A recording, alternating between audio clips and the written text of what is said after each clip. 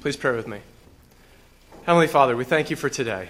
Once again, as has already been prayed, we thank you for this transition Sunday, this Sunday where we both end our week of Thanksgiving, and so there is still an emphasis on giving you thanks, and we transition into thinking about you coming to earth and giving us the greatest gift of all, and that is yourself, and that is restoring us to you through your own sacrifice.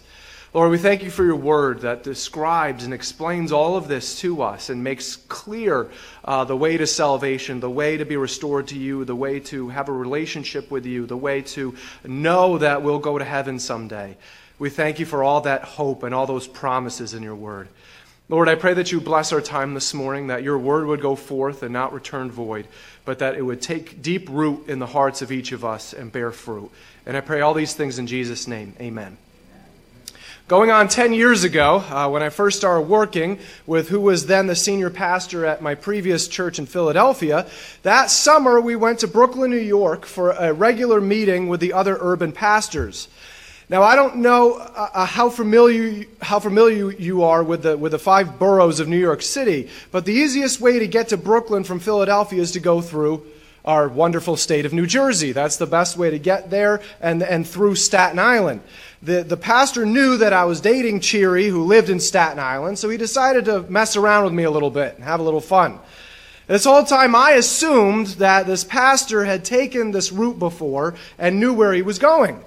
But right when we got to a fork in the highway where you either took one route one way and the other route the other way, going 65 miles an hour, the pastor asked me if I knew which way to go, and he asked it in such a way as to imply that he wasn't sure. I thought that he thought that I knew which way to go, but here was the problem. I didn't know which way to go. All I could say was, I think you go such and such a way, but I'm not really sure. This whole time I was getting all flustered, wondering if we were going to get lost, because I knew the pastor hadn't brought any directions with him and wasn't using a GPS. Then as we got closer and closer to where the highway divided, and I got more and more anxious about it, he just directed the car to one of the routes and smiled. And when he smiled, I realized that even though I wasn't sure which way to go, and I had no idea if he knew which way to go, he ended up knowing the entire time. In life, there are different phases of your life that seemingly come out of nowhere. You don't know which way to go, and you might be tempted to think that God has no idea which way he wants you to go. But what we always have to remember, even as we get all flustered and upset and confused, is that God knows what he's doing, where he wants you to go, and what he wants you to do the entire time. He's never surprised. Sitting around the Thanksgiving table this past week, you might have looked over this past year and either thought, wow, look at all that God has been doing. Or you may have thought, wow, what on earth is God thinking?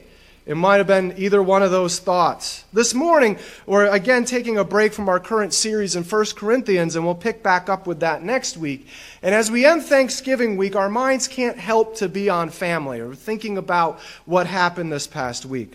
Some of those thoughts are happy and joyful memories of past holidays with family members. And some of those thoughts are maybe incredibly painful ones.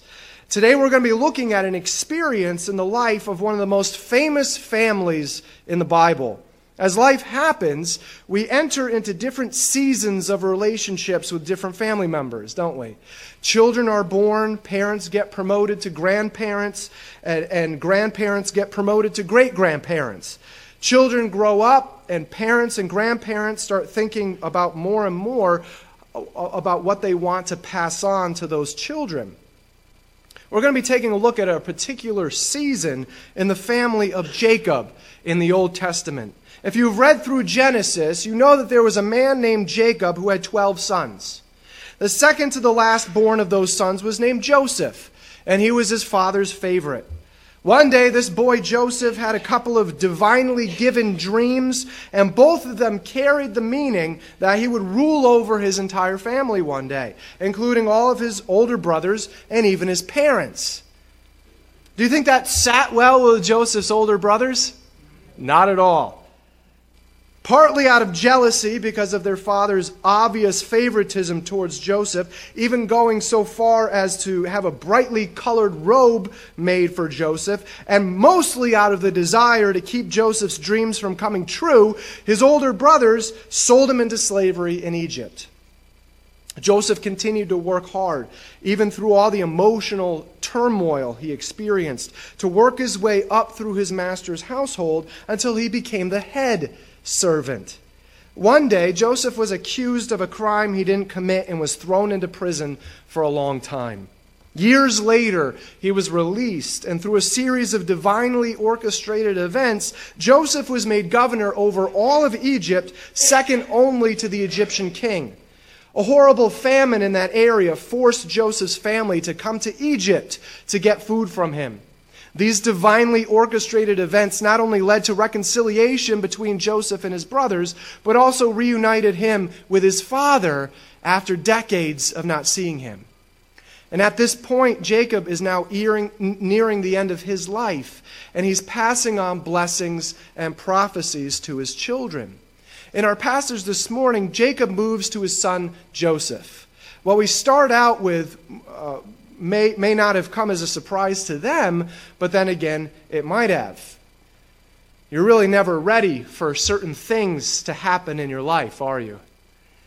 Through this, we will see how no matter how confusing things may be, God still knows what he's doing. God is never surprised. So the first point that we come to in Genesis 48 is the bulletin. If you would take your Bibles and turn to Genesis 48, it's the very first book in the Bible. It should be pretty easy to find. And turn to chapter 48. It's going to be very right towards the end of the book, so we can see all this together. The first point that we have is the bulletin. Now, some churches give out what are called bulletins, like we do, in order to give the news about the goings-on of the church to the congregants. Hopefully you picked one up on your way into the sanctuary today. When you want other people to know about something new that is going on, you advertise it on a what kind of board? A bulletin board. The purpose of the bulletin is to give news. And some news reaches Joseph's ears regarding the physical state of his father. Genesis 48, verse 1, and we read, "Now it came about after these things that Joseph was told, 'Behold, your father is sick.' So he took his two sons, Manasseh and Ephraim, with him." It makes sense that Joseph would go to see his father when news reaches him about how his father is not doing very well. And it also makes sense that he would take his two sons, named Manasseh and Ephraim, who were Jacob's grandsons, to go see him as well. Not only were Manasseh and Ephraim to see their grandfather as he is very sick, but Joseph brought them along also because he knew that if his father was going to die soon, he needed to pass along his blessing, and he wanted his sons, Jacob's grandsons, to see that. Joseph, as Ephraim and Manasseh's father, as has been pointed out, would want them to see what peace, trusting in God and his wisdom, could give to them. Joseph was strengthening the faith that he was teaching them back home in Egypt proper by showing them an example of faith in his father's dying days. Parents and grandparents, the greatest influence your kids will follow is not what you've told them about faith in God, but what you've showed them about faith in God. That is what will stick with them through the years. It's not enough to just say, "Don't worry, because your Heavenly Father already knows what you need," and then live your life in worry and anxiety about those very things. Your kids need to see your faith being modeled to them. And then when they're older, they need to say ultimately, what would Jesus do in this situation? But also, what would dad or mom or grandma or grandpa do in this situation because of their faith? Jacob hears that his beloved son has arrived to see him in verse 2. And we read, "When it was told to Jacob, 'Behold, your son Joseph has come to you,' Israel collected his strength and sat up in the bed." Again, Israel was a name that God gave to Jacob, so we're talking about the same person here. Jacob has a bulletin of his own in verses 3 through 4. Then Jacob said to Joseph, "God Almighty appeared to me at Luz in the land of Canaan and blessed me. And he said to me, 'Behold, I will make you fruitful and numerous, and I will make you a company of peoples, and will give this land to your descendants after you for an everlasting possession.' In these verses, Jacob is reiterating the covenant that God had set up with him and had promised to his descendants, which obviously included Joseph. Everything Jacob has to say after this is directly connected to that covenant. The words Jacob was about to say had power, and Jacob wanted to show why they had power and where that power ultimately came from. In the same way, everything that we say has power. James 3:3-5 says, we can make a large horse go wherever we want by means of a small bit in its mouth. And a small rudder makes a huge ship turn wherever the pilot chooses to go, even though the winds are strong. In the same way, the tongue is a small thing that makes grand speeches. James goes on to say, no one can tame the tongue. It is restless and evil, full of deadly poison. Sometimes it praises our Lord and Father, and sometimes it curses those who have been made in the image of God. And so blessing and cursing come pouring out of the same mouth. Surely, my brothers and sisters, this is not right. Does a spring of water bubble out with both fresh water and bitter water? As we talk about what legacy we're passing on, we must remember that everything we say has power. It can turn the tide of pain, or it can increase it 100-fold. It can be a source of truth, or it can remain silent. It can be of assuring love or assuring of judgment. It can be a source of power for God's kingdom, or it can be a source of power for evil. It can build into those looking up to you, or it can tear them down. If you have a means of communication, you have great power. The question is, how are we using it? To build up the body of Christ or to tear it down? To give truth or to condone with silence? To teach the next generation or to discourage them from the things of God? Jacob starts out with a covenant that God made with him a long time ago before this, as a reminder to his son Joseph, but also to Joseph's sons. And why is that? Joseph was now heavily involved in the Egyptian government. Joseph's sons were, for all intents and purposes, thoroughly Egyptian. Their blood was half Hebrew, but all of their friends were Egyptian. Their mother was Egyptian. The culture they knew was Egyptian. And everything they knew about how to live life was Egyptian. And yet Jacob was calling them away from all of that, calling them away from Egypt and back to the covenant that God had made with his family. The first part of that covenant dealt with being fruitful and multiplying. That would most likely continue in Jacob's family, in or outside of Egypt. But Jacob was also calling forth the part of the covenant that said the family was to ultimately end up back in Canaan, the promised land. Don't throw your entire lot in with the Egyptians, Jacob is saying between the lines here. Your home is not in Egypt. Your home is the land of Canaan, which God promised to me and to you. We can glean a lesson from this reminder as well. Hebrews 13:14 tells us this. This world is not our permanent home. Don't invest in it. We are looking forward to a home yet to come. That's what we're focused on. That's what we're looking forward to. Don't throw your lot in with this world, for it is passing away. Instead, put your focus on your eternal home. This means in the way that we live our lives. This means in the way that we're raising our families. This means in the way that we're using our resources. This means in where our hope is. This means in whether or not we have accepted God's free gift of salvation through the death and resurrection of Jesus. Jacob moves on to what he says next, verses 5-6. Now your 2 sons who were born to you in the land of Egypt, before I came to you in Egypt, are mine. Ephraim and Manasseh shall be mine, as Reuben and Simeon are. But your offspring that have been born after them shall be yours. They shall be called by the names of their brothers and their inheritance. And what is the significance of these verses? This isn't Jacob just making some statement that should have been obvious, that his grandsons were part of his family. That's a given. Everybody would know that. There's something much more important going on here. What Jacob is doing here is giving Joseph's sons the same inheritance rights as his own sons. Now, what's the big deal about that?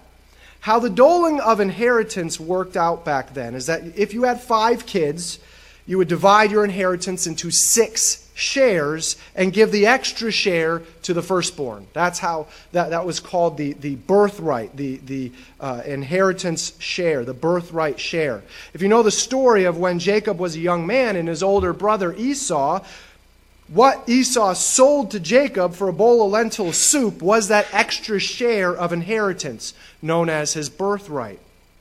So now, what Jacob does here was divide his inheritance up by 13, as he had 12 sons, and split the firstborn extra share between Joseph's sons. We'll see why he does this in a minute.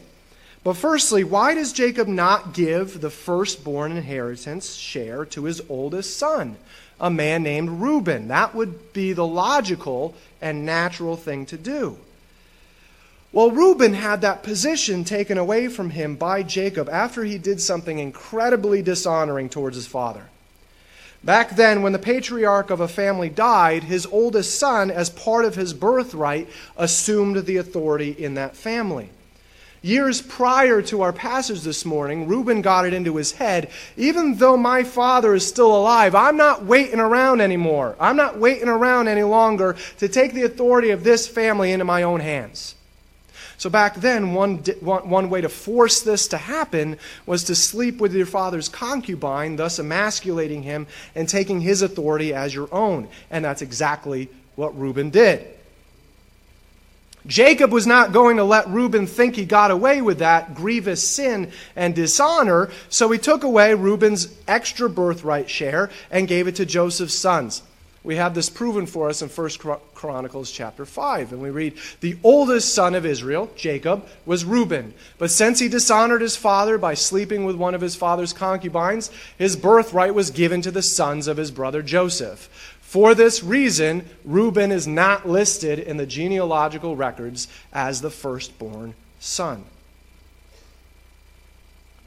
The descendants of Judah became the most powerful tribe, which the Messiah came from, and provided a ruler for the nation, but the birthright belonged to Joseph. Here's a question that entered my mind every time I read this passage. Why did Jacob not just give Joseph the firstborn share? Why did he insist on giving it to his 2 sons instead, and not just give it outright to Joseph? Well, here's where we come to what I said a minute ago as to why Jacob gives the birthright share to Joseph's sons. What may seem trivial to us actually has a couple of strong connections.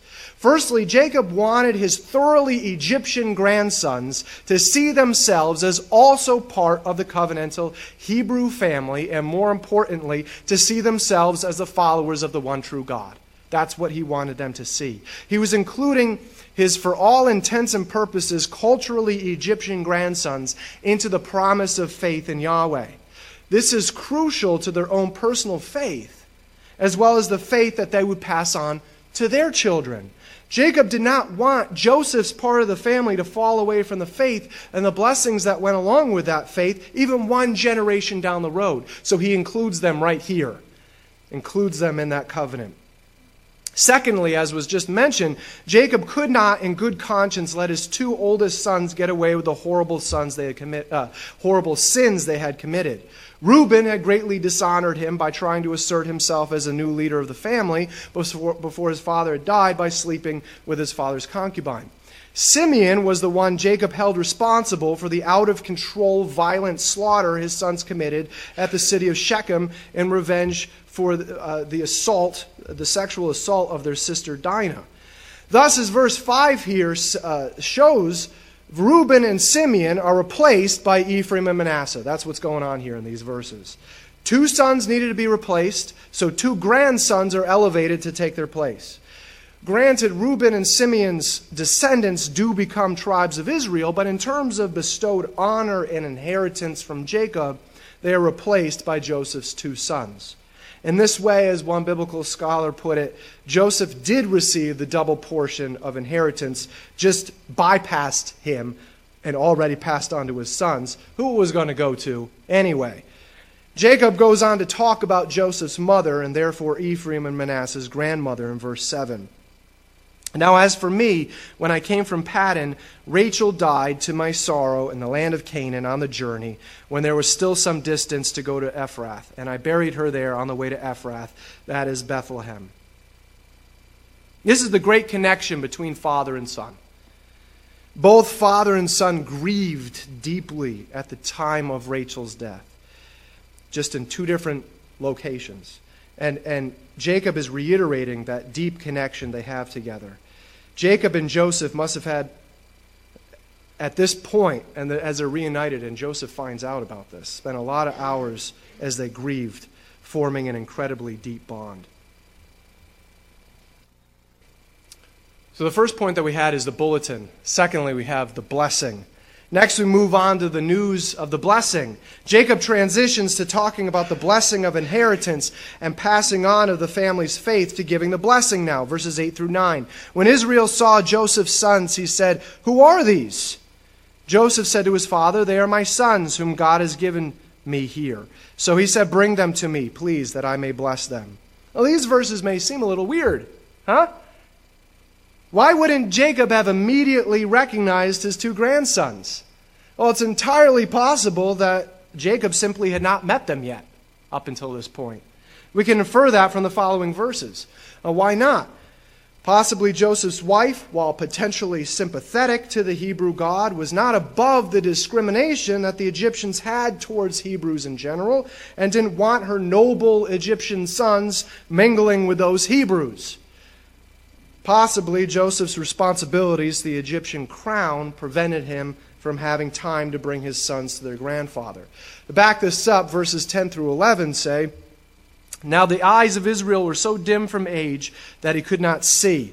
Then Joseph brought them close to him, and he kissed them and embraced them. Israel said to Joseph, 'I never expected to see your face, and behold, God has let me see your children as well.'" So we can easily surmise that now, this is the first time Jacob was meeting his grandsons. On top of that, Jacob was half blind, so he wanted to make sure that the two boys Joseph had with him were indeed his sons. Next, we have a very curious transaction, verses 12 through 20. Then Joseph took them from his knees and bowed with his face on the ground.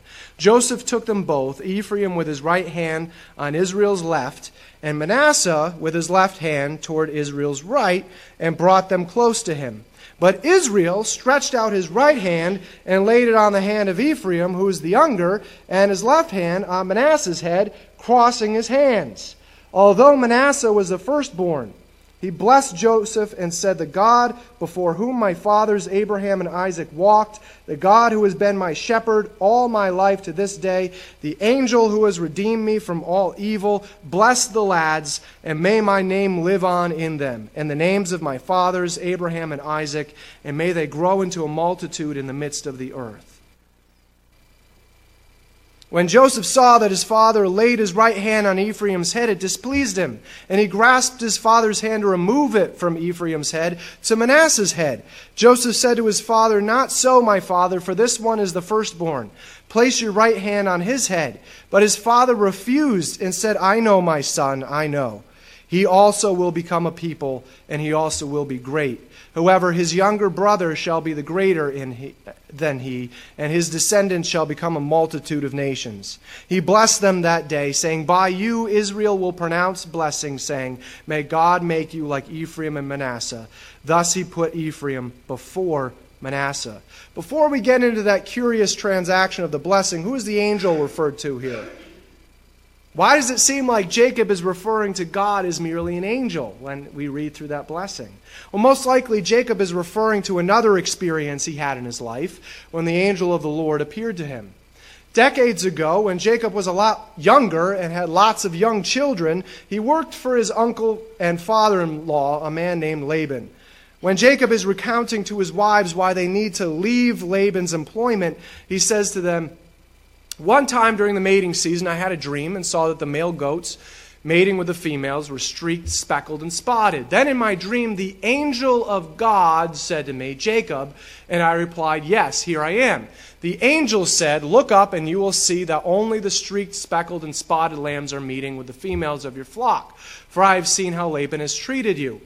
I am the God who appeared to you at Bethel, the place where you anointed the pillar of stone and made your vow to me. Now get ready and leave this country and return to the land of your birth. You see that similar connection there with that experience. So what we see here is not that Jacob is referring to God as an angel, but that God oftentimes had given messages and blessed people through his angel of the Lord, spokesangel, so to speak.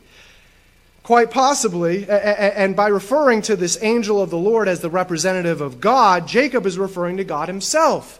Quite possibly, this reference may even have been what theologians term the pre-incarnate Christ. That is, the second person of the Trinity manifesting himself as an angel before he took on human flesh and was born as a baby in a manger. Especially in that way, Jacob is really referring to God himself, even in referencing the angel of the Lord. This is not the first time we've seen the second-born receiving the firstborn's blessing, is it? Anybody who's read through this book of Genesis. Ironically, in addition to the birthright share of inheritance, it was Jacob, the second-born, who deceptively stole the firstborn blessing from his brother. While it was in fulfillment of the prophecy that was given to his mother, Rebekah, while she was pregnant with both Jacob and Esau, Jacob forced it to happen his own way.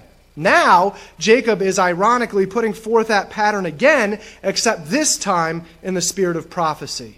In fulfillment of this prophecy, what ends up happening is that the tribe of Ephraim would become more numerous than Manasseh, and the land that would be given to Manasseh would be divided half on each side of the Jordan River. In addition, the next leader of the entire nation of Israel, Joshua, comes from the tribe of Ephraim. So in these fulfillments of prophecy, Ephraim does indeed become greater than Manasseh. Joseph was upset because Jacob was doing something that wasn't customary and even unfair to the firstborn. But Jacob was following the prophecy that God gave to him. Sometimes God will do things that don't make sense to us. And usually, our gut reaction is what? To become upset. But in keeping with our theme, God is never surprised. He's never surprised about anything because he is in control of everything. When the Apostle Paul addressed the Council of Athens, he declared this. He is the God, these are some of the most powerful verses in the Bible. He is the God who made the world and everything in it. Since he is Lord of heaven and earth, he doesn't live in man-made temples, and human hands can't serve his needs, for he has no needs. He himself gives life and breath to everything, and he satisfies every need. From one man he created all the nations throughout the whole earth. He decided beforehand when they should rise and fall, and he determined their boundaries. His purpose was for the nations to seek after God and perhaps feel their way toward him and find him, though he is not far from any one of us. For in him we live and move and exist. God is never surprised when you lose a loved one. God is never surprised if you lose your job or your source of income or you get sick or you get hurt. God is never surprised about any of that. God is never surprised when the governments of nations condone and even support what the Bible says is sin or are actively persecuting believers. As difficult as it is to recognize and live out, this is the truth that God wants to remind us of in Romans 8:28. And we know that God causes all things to work together for good to those who love God, to those who are called according to his purpose. Even as we go through very difficult times, we know that God is still with us. He is still growing us and deepening his love towards us and showing himself faithful to us. Things were changing rapidly for Joseph in connection with his father. I'm sure Joseph had thought about how much time he had left with his dad, but you're never really prepared to think about your parents' death. But Jacob wants to assure Joseph of a truth, verses 21 through 22. Then Israel said to Joseph, "Behold, I'm about to die, but God will be with you and bring you back to the land of your fathers. I will give you one portion more than your brothers, which I took from the hand of the Amorite with my sword and my bow." Jacob isn't necessarily referring to Joseph himself that he'll return to the promised land, but Joseph's and his brothers' descendants after them. Now what's interesting to note is this. Genesis 47:28 tells us, Jacob lived for 17 years after his arrival in Egypt. So he lived 147 years in all. When Jacob first arrived in Egypt and was reunited with Joseph and was introduced to the Egyptian king, Genesis 47:9 tells us that Jacob was 130 years old. So as Genesis 47:28 does the math for us, Jacob lived for 17 years in the land of Egypt. Now why is this important? How long did the famine that brought Jacob's family to Egypt last? 7 years, right? So Jacob lived for another 10 years just outside of Egypt proper in the rural suburb of Goshen along with the rest of his sons, even after the famine ended. When he looked around him 10 years after the great famine ended, what did he see? He most likely saw his sons not making any movement whatsoever on moving back to Canaan, where they were supposed to be. They had a good life in Egypt. They had the best land Egypt had to offer, with their brother in the second to highest command. Who wouldn't want to leave that? Sure, they had at one point looked ahead to returning to Canaan after the famine, but now they weren't so sure. Now perhaps they wanted to stay in Goshen for the rest of their lives and leave their flocks to their children to continue to raise in Goshen. Perhaps now they had no intention of returning to Canaan anytime soon. And that was the problem that Jacob saw in his last days. But he also saw that someday his descendants would return to Canaan.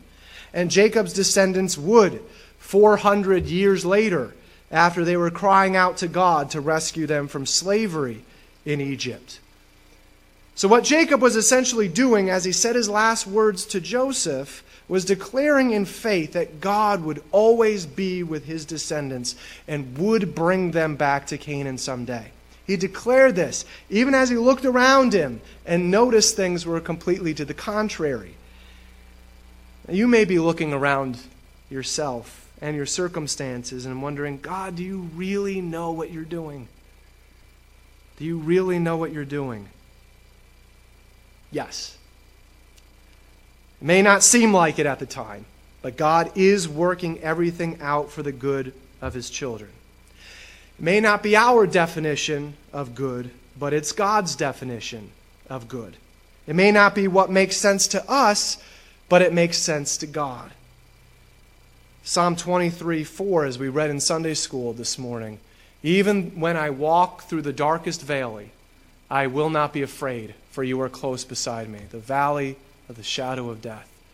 Your rod and your staff protect and comfort me. You are with me. God is never surprised by what you're going through. In fact, he already knows what's going on better than you do. And he even knows what's coming up ahead. For that reason, we can all take heart in our closing verse. And if you didn't write down anything today, write down this reference and look this up later. The Lord directs the steps of the godly. He delights in every detail of their lives. God is not aloof. God does not know what's going on in your life. God is intimately acquainted with everything that you're going through right now, that you have gone through and that you will go through, because he delights. He delights in every detail of your life. Let's pray. Heavenly Father, we thank you for this morning. We thank you for your word. We thank you for what a seemingly irrelevant passage to us can bring out to us. Those truths that you are never surprised. You always know what's going on in our lives. Lord, we thank you that in addition to you knowing what's going on in our lives, you are right there beside us, going through them.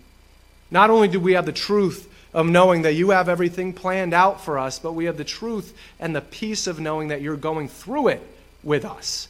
You didn't just plan it and step back and say, have fun. You planned it and you're walking through it right with us. Lord, we thank you for that promise. We pray all these things in Jesus' name. Amen.